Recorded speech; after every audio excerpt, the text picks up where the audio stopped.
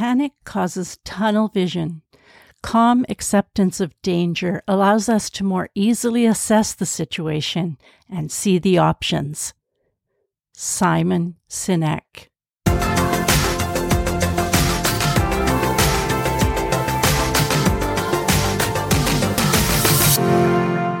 Hi, everybody, and welcome to episode 10 of Emetophobia Help.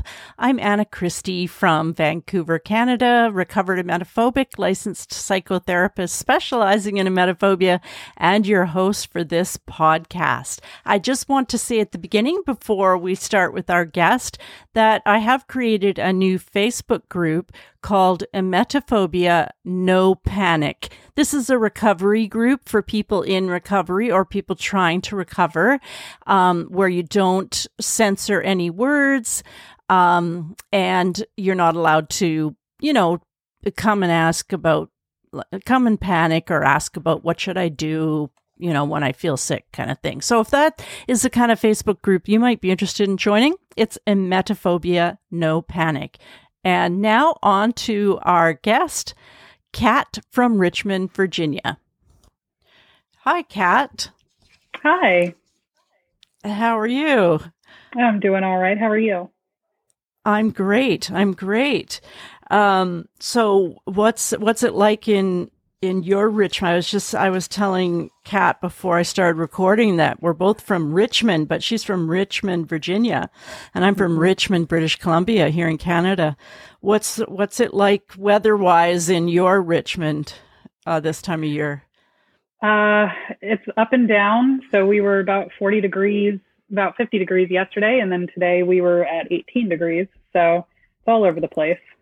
Oh, wow. I don't even know what those numbers mean, so that's okay. Oh. Fahrenheit. Yeah, Fahrenheit. We're at about 18 degrees Celsius inside the house. Outside, it's maybe 6. 0 is freezing, so in Celsius, so 6. And I know it's 32, like a really weird number in Fahrenheit. So 40 to 50 is still... That's almost the same, right? It's pretty cold. It's cold, but not. Cold. Yeah. Yeah. You don't. Yeah. There's not. You can't really see your breath. But once it drops below 40s, then you can start seeing your breath. Yeah. It's January, right? The only good thing about this winter is the Olympics coming up in February. I don't know why, but Winter Olympics are my favorite thing to watch on television. I'm like the soccer fans that wait 4 years for the World Cup. Yeah. I take time off work usually, but I won't this year because I can just record and so if you're one of my clients listening, I'm not taking time off, don't worry. Anyway, so Kat, tell us about your emetophobia and kind of how it started and what it was like for you as a kid. Sure. So the first record of me having a panic attack was when I was 4 years old. My mom actually has emetophobia as well. And over the years, I've been trying to figure out if it's something that I've picked up from her. Like, I know the anxiety is real, but the fear of being sick, I didn't know if I picked up from her or if it was just genetic.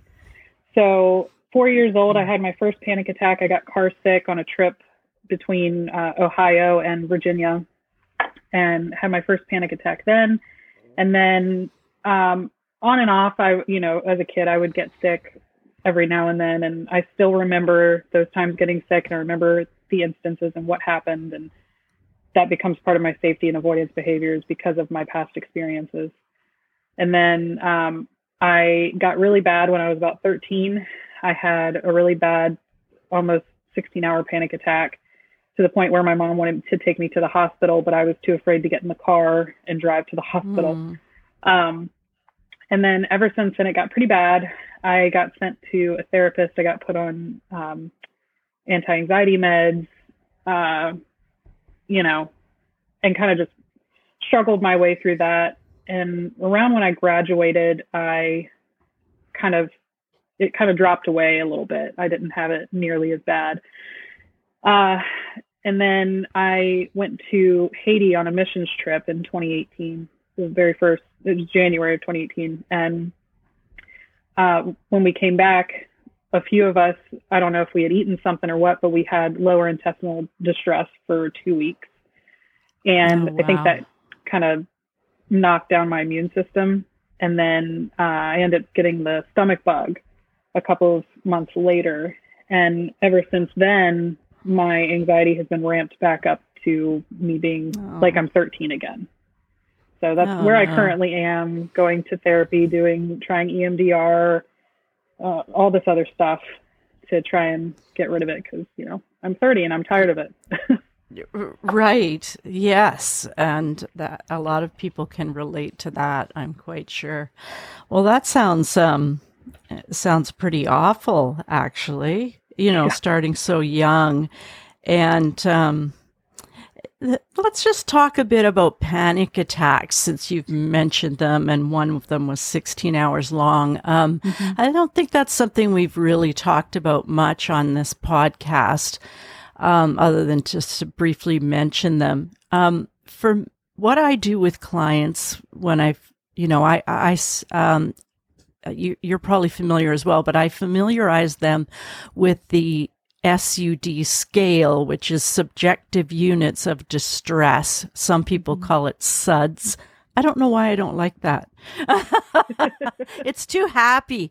SUDS are happy and bubbly. And SUDs are not. Right. So I don't know. Anyway, but I always describe the scale as 0 is no anxiety at all, and 10 is the worst panic possible. And that helps people not to tell me 11 or 12 or something, because 10 is the worst it can get. So I consider 10 a panic attack, which is what people pretty much describe to me as a panic attack. I think that, I don't know, my experience was maybe different than a lot of people's, but I would definitely panic. And then I would run away from whatever it was, and I could always manage to somehow get away, I think. So I didn't stay in these panic attacks for a long time. Mm-hmm. Can you tell me, like, what do you remember from being 4 years old and having a panic attack? Like, what was happening for you? It's actually funny. I don't remember this one. This is, my mom told me this is when I had my first panic attack. So I don't actually remember that one. What does your mom tell you about what you did or how you acted? Yeah. So she said that I got car sick. We stopped at a rest stop and went into the bathroom, and she said that I was pacing back and forth and wringing my hands, and I kept repeating, can I say throw up? Yeah, you can say anything. I've put a general trigger warning on this season. And I find that people that are triggered by words and stories don't listen to a podcast anyway. So it's right. Yeah. So you were saying, what were you saying about it? You were so I would pace back and forth, wringing my hands, and I would say, I don't want to throw up. I don't want to throw up. I don't want to throw up, to the point where that was all I could say. And if my mom tried to talk to me, I couldn't respond. I would just say, I don't want to throw up. I don't want to throw up. And she couldn't. She said she would like try to hug me and hold me, and I would like freak out and push her away. Again, I don't remember this. This is just what my mom told me. And it sounds exactly like the panic attacks I had as I got older. Right. Yeah. That, especially the repeating of a phrase or words that you can't seem to say anything else. That tells me anyway that the cognitive functioning of your brain was shut down. It will significantly slow the more anxious we get, and then it will eventually just stop, and you can't think. You can't you can't say anything logical. You can't do anything logical. Mm-hmm. So yeah, that's really interesting. So then when you were 13, tell us about this. What was going on for 16 hours? That's like a whole day. It was actually overnight. And nighttime is usually when I'm at my worst, even though it's all the time. Nighttime is the hardest for me because it's isolating and, Right. So this was my first major panic attack that I can remember. And I I don't know what caused it. I know I was getting ready to go on a missions trip with my church to Florida and be away from my mom. And my mom is like my rock. So I think just the anxiety of all of that, being in a school where people weren't particularly nice to me because I was new. And I think just all the stresses of being a 13-year-old and new to a new town and everything was tough. And I just woke up one night thinking that I was going to be sick. And I started pacing in the living room, and I went and woke my mom up, and she paced with me, and then she sat with me. And again, she has this as well, so she knows what she's dealing with when I have it. Okay. So she just sat there and let me panic. She gave me, I don't know if this is probably illegal, but this was a long time ago. She gave me half of her Xanax to calm me down because I was inconsolable after about 6 hours. And it wouldn't stop, and I couldn't shake it. And I've actually had a similar experience recently. So this is kind of like, it's interesting talking about it. And I'm like, oh yeah, that was recent. Yeah. But yeah, it was just constant, and I couldn't stop. And she kept saying, well, let's go to the hospital. And where we lived, it was probably about 30 minutes to the nearest hospital. So obviously I didn't want to be stuck in a car that I couldn't control and not be able to get out. So it's a lot of the control issues were just hitting. So we couldn't go anywhere. We couldn't do anything. And she just sat there for hours and hours and hours while I just paced back and forth, back and forth, back and forth. And I had to go to school the next day, and I made it like maybe halfway through the school day, and I had to go home because I was about to have another panic attack, and then just kind of went on from there. Wow. So the pacing, and were you saying anything when you were pacing back and forth?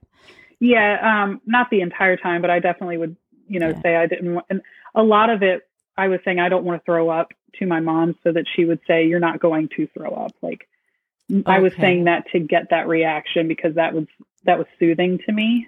When I was a kid, every night I would always ask my mom, am I going to throw up? And she'd say, no, you're not going to throw up. So it was kind of just like reverting back to that. Right. Yeah. And I wring my hands, I grab my neck.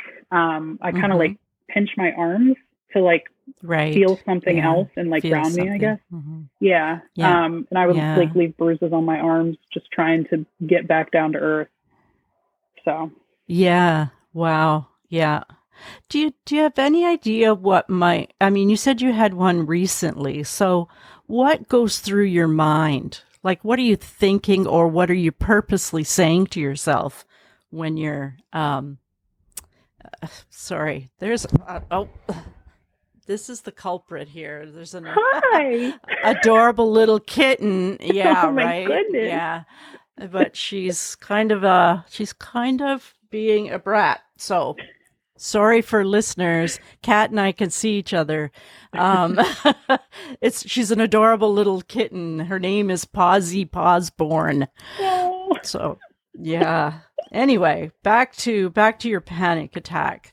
Are you purposely thinking anything in your mind? Is something going through your mind? What can you tell us? This last one was actually really interesting. And like I said, I've had my own personal therapist for about 2 months now. And we've been doing EMDR, and that's the only thing that I can think of that triggered it, because I was just sitting on my phone and scrolling on Instagram, not thinking anything. And all of a sudden I've found a word for it. It's an upheaval feeling that I get. Like everything in my body is just, it's like an upheaval, like right before you throw up, everything upheaves, but it's not like getting ready to throw up. It's just my whole body feeling like I'm losing control. And I immediately have to get up, run outside. It was really cold, so I was able to like ground myself in the cold. And I took half a Xanax, and that didn't work. I took another half of Xanax. That didn't work. So I took another half of Xanax, and finally I just passed out. But yeah, nothing caused it. It used to be, or it still is, but I don't drink as much anymore. But when I would drink, it always exacerbated my anxiety terribly. So this felt like I had been drinking recently, and I hadn't. So I don't know what caused it, or if it's just the treatment I'm doing with my therapist. But yeah, it was pretty rough.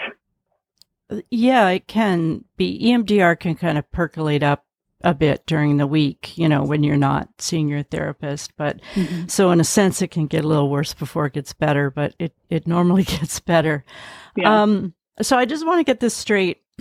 You were scrolling through Instagram before the panic attack. So you're not sure what caused it. Is that correct? Yeah, Is that what you I have meant? no Yeah.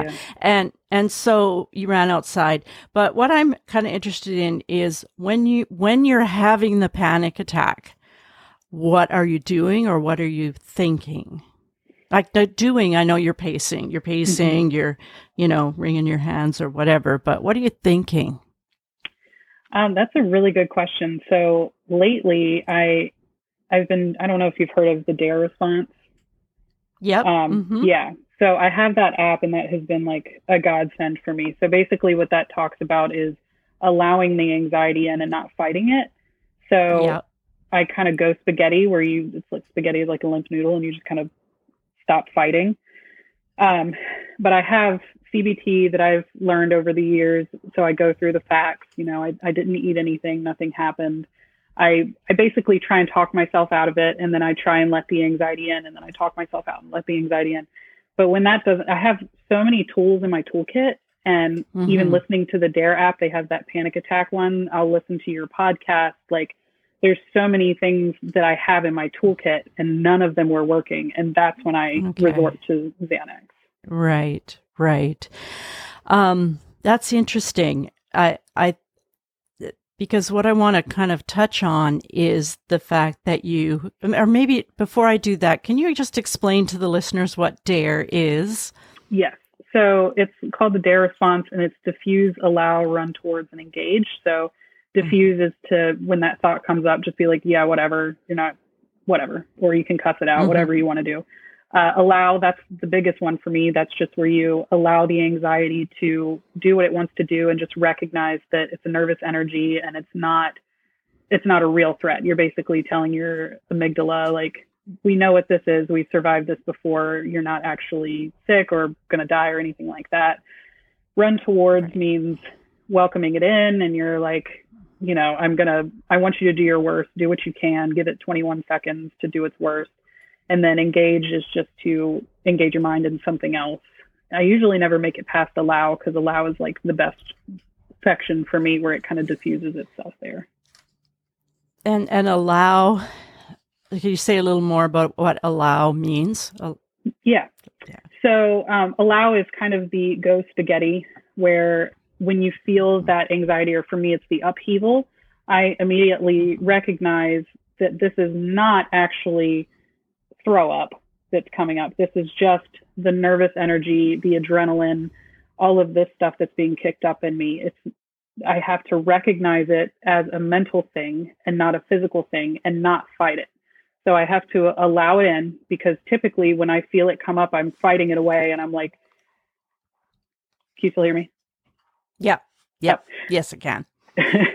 And I'm like allowing it in and trying not to freak out and always fighting it. That is what makes it worse because I'm not just letting the energy go through. I'm actively trying to fight it, which is the fight or flight response. So it's literally just allowing it in, welcoming it in. They say, sit it down and serve it tea, and just like, Yeah, sure. Yeah, right. Let it be. Yeah. Okay. Yeah. I thank you for reviewing that for me and letting the listeners know. I did read the book about DARE, and it is very similar to just ACT, acceptance and commitment therapy, and it's based as well on the current research on exposure therapy for anxiety by Abramowitz and others. And it is that, which is also based on a couple of other people, Kraske and Hayes. Anyway, so all of that is to say that the current thinking is not to try to control your anxiety, but to just allow it to be there, notice it. I put that in quotation marks, like notice it, and just let it be there, kind of welcome it in, that kind of idea. all of this is great and probably all researched and written by people who have never had a panic attack, I think, or never had a emetophobia. Anyway, I haven't had a panic attack for any other reason, but this is what I think, not based on anything but observation with my own clients and so on, is I think when your anxiety gets to a certain height, a certain number, like 8, 9, or 10, that you cannot do any of this stuff. Like you can't, because it's too frightening and your brain is not in the sort of mode where it wants to learn something new or it's willing to learn to tolerate, for example, the anxiety. All it wants to do is just get out of the situation in any way, shape, or form.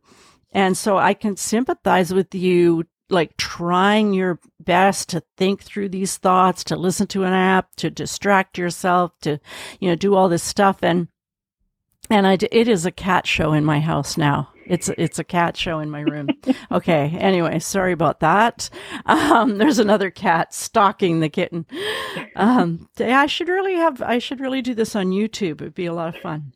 But anyway, back to, I really think that this theory, which is evidence-based, so I'm not discounting it, works great for numbers under 7 or under, I think. And depending, it's a subjective number, so your 8 might not be that scary, but my 8 is too much to tolerate. So I think there are a number, and what I do with clients is just to teach them to breathe and relax their bodies, like breathe slowly and relax. And by teaching them, I mean, I have them practice it every day for like 90 days, listening to a recording for a 20-minute recording so that you get really good at it, so that you can use it when the time comes, you can access it when things are going badly, like when you're panicking. And so I think when the numbers are high like that controlling your anxiety is really the only option, like bringing it down to a number that you can tolerate. If you can bring it down to 7, that doesn't feel very good, but you can usually cope with it. You can usually just kind of say, okay, well, here it is. It's 7 out of 10 now. I can just leave it alone and not do anything and not think anything, not try to control it. And then it's going to eventually not want to come back. Do you know what I mean? Like over time, if you can tolerate it, the highest number you can tolerate is what you should tolerate. And then eventually it'll stop showing up because the amygdala, as you mentioned before, the reptilian part of your brain that just has one signal, danger, you're going to die. That's all it knows. It will eventually go, oh, well, she's not doing anything. She's not saying anything to herself. She's not going through a list of what did I eat? And I felt like this 2 weeks ago and I didn't throw up, and she's not doing anything. She's just sitting there. So I guess it's not a threat. That's what will fix it in the end. But given that, I don't think it works at super high numbers. I know that when I was emetophobic, if someone had told me to notice my anxiety, I would have laughed in their face because he couldn't not notice it. It was completely overtaking my entire being. How could you not notice it? Secondly, just leave it alone? What? No. Yeah. Like stay in the situation. Don't run down the street. No. What are your other tips? Yeah. Anyway, what do you think about all that I just said? Yeah, 100%. Like I said, when I was about to have a panic attack, nothing was working. Right. And I don't know if it was just because I was already so ramped up that my body just couldn't calm down. But in those moments, so actually, let me say it this way. The DARE response works for me when I do have low anxiety, or lower. So when I have a stimulant, something triggers me or whatever, I can use that and it does help me. But yes, when I get around 8, 9, and 10, that's when medicine typically is the only thing that's going to get me out of that. Right. Yeah. Yeah. And if you know that, I don't think that's what Xanax is for. It's for occasional use. It's a rescue remedy. So whatever the maximum amount your doctor allows you to take on a prescription is what you should take immediately. Honestly, like there's no point in trying to take a half or, really, because it won't work, as you've seen kind of a few times over. And we all feel like we should be more stoic. We should be tougher, and maybe I can just do this with a half a Xanax. Well, that there's no reason to. This is, like I said, you're being told by your brain that you're about to die. And even though the front of your brain knows you're not going to die, the back of your brain doesn't know you're not going to die. So it's telling your body that you're going to die. It's just incredibly frightening to panic at that level. So, well, good for you. Can you tell us a little bit about your therapy? And have you only done EMDR, or are there other things your therapist has in mind? I've actually been through a lot of therapists because I've realized that going to a therapist strictly for anxiety is not enough, because I'm not saying that anxiety isn't bad, but emetophobia, it's like, I don't remember if I heard this from you or somewhere else, but it's a fear of yourself. It's not like, right. That's right. Yeah. Not like you're afraid of heights, so don't go up high. You're afraid of spiders, don't, you can kill it.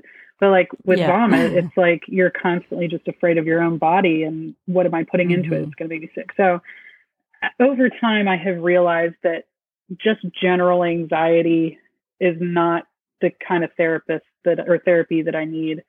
So I looked into EMDR, and I just Googled in Virginia, because I think you have to stay in your state.